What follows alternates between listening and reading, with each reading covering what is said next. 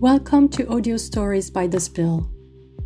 Audio Stories by The Spill is primarily catered to our audience with visual impairments, blindness, and reading disabilities, ensuring their access to our content.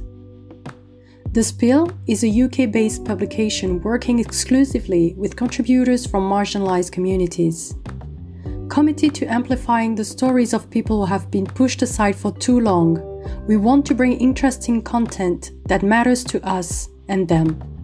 Stories about life experiences, culture, arts, politics, the environment, and explorations of the self. You can find all our content online at www.thespillmag.com.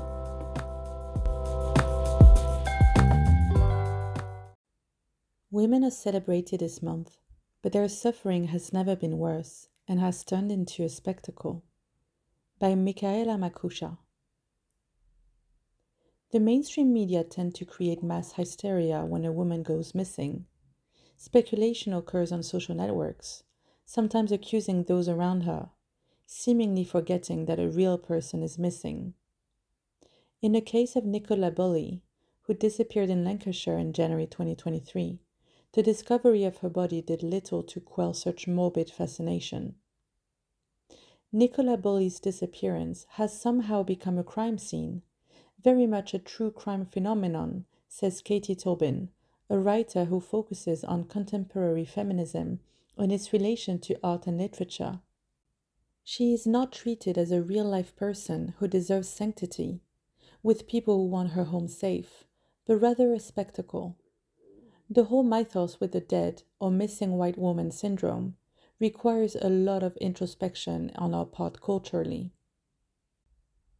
As explained by Metro columnist Natalie Morris in 2021, missing white woman syndrome refers to the media's coverage of missing, young, often middle-class white women who are victimized in some way, and their lack of attention to non-white women.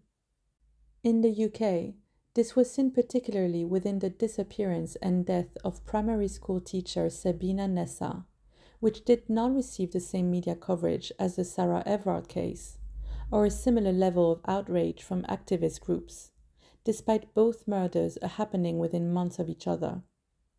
In 2020, the murders of sisters Biba Henry and Nicole Smallman in London were met with the same mild reaction from the press. These discrepancies in media coverage and police attention are nothing new, and the Bulley case proves yet again that the media know how to rally when white women disappear. Regardless, with the rise of sexism and the popularity of true crime as a genre, it is not hard for me to be disturbed by people already treating this with anything other than the dignity Nicola Bulley and her loved ones deserve.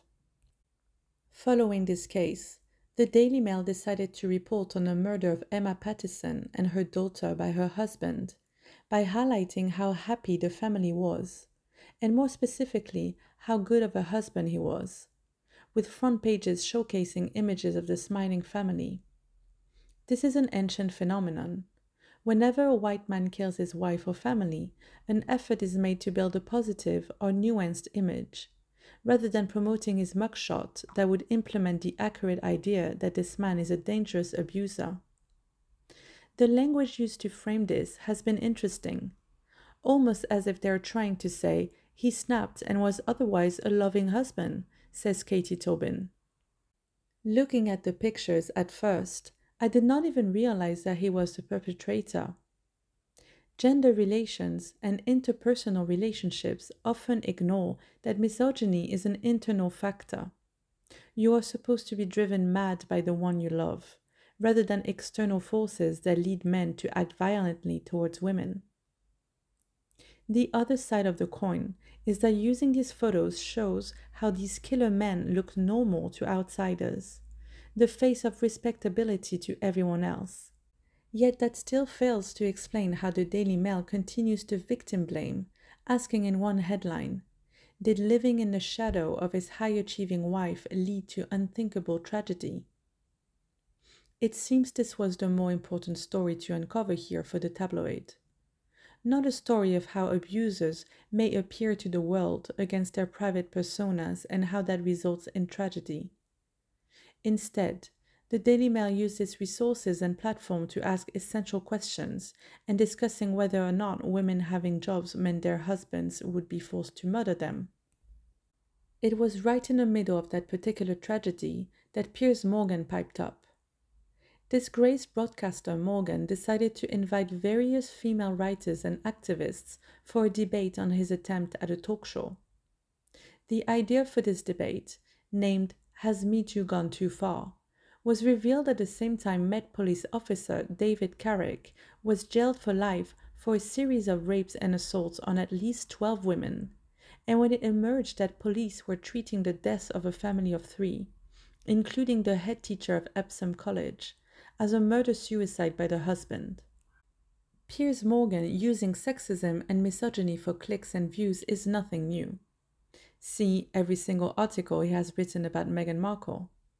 Still, one would hope he would have much more awareness than that to ask if holding men accountable has gone too far on the day a police officer is imprisoned for being a serial rapist. It is always there in the back of my mind, a look I get in a supermarket if I'm wearing my gym clothes. People like Piers Morgan treat misogyny as merely jokes and comments and fail to realize that it always starts with that, says Katie Tobin. Morgan's call for talk show guests was met with the usual amount of mixed reactions, from his bros to renowned activists. Oh dear, if Piers Morgan wants me on his show, he can call me his damn self to hear the answer he'll get. No, wrote Dr. Shola Moshogmamimu on Twitter. Others echoed his response. Britain's underlying problem is that it treats misogyny as merely an opinion, and not what kills women. It has become mere entertainment with controversy at its center, while muffling the screams of millions of women worldwide. Andrew Tate, currently held in Romania on suspicion of human trafficking, has over 5.3 million followers on Twitter only, and each one of his opinion tweets does numbers. The mainstream media is currently busy discussing whether he has cancer or got trolled. This brawl culture kills. The reason I and so many others are tired, angry, and scared is that we feel nothing will change. Every week looks like the previous one. David Carrick is merely a symptom of how systemic misogyny cultivates to promote abusive men into positions of state power with the ability to cover up their crimes. The British press is failing to hold men accountable, even when they murder their children, and is treating misogyny, transphobia, and racism as mere matters of debate and not people's lives. Their actions are louder than any statement they may post this International Women's History Month. If there is one thing time continues to tell, it is that Britain is not a shining beacon of hope that seeks to create a safer and equitable society. Like many issues in this country, we merely enjoy covering it up and playing celebratory music to drown out unpleasant noises and gather likes.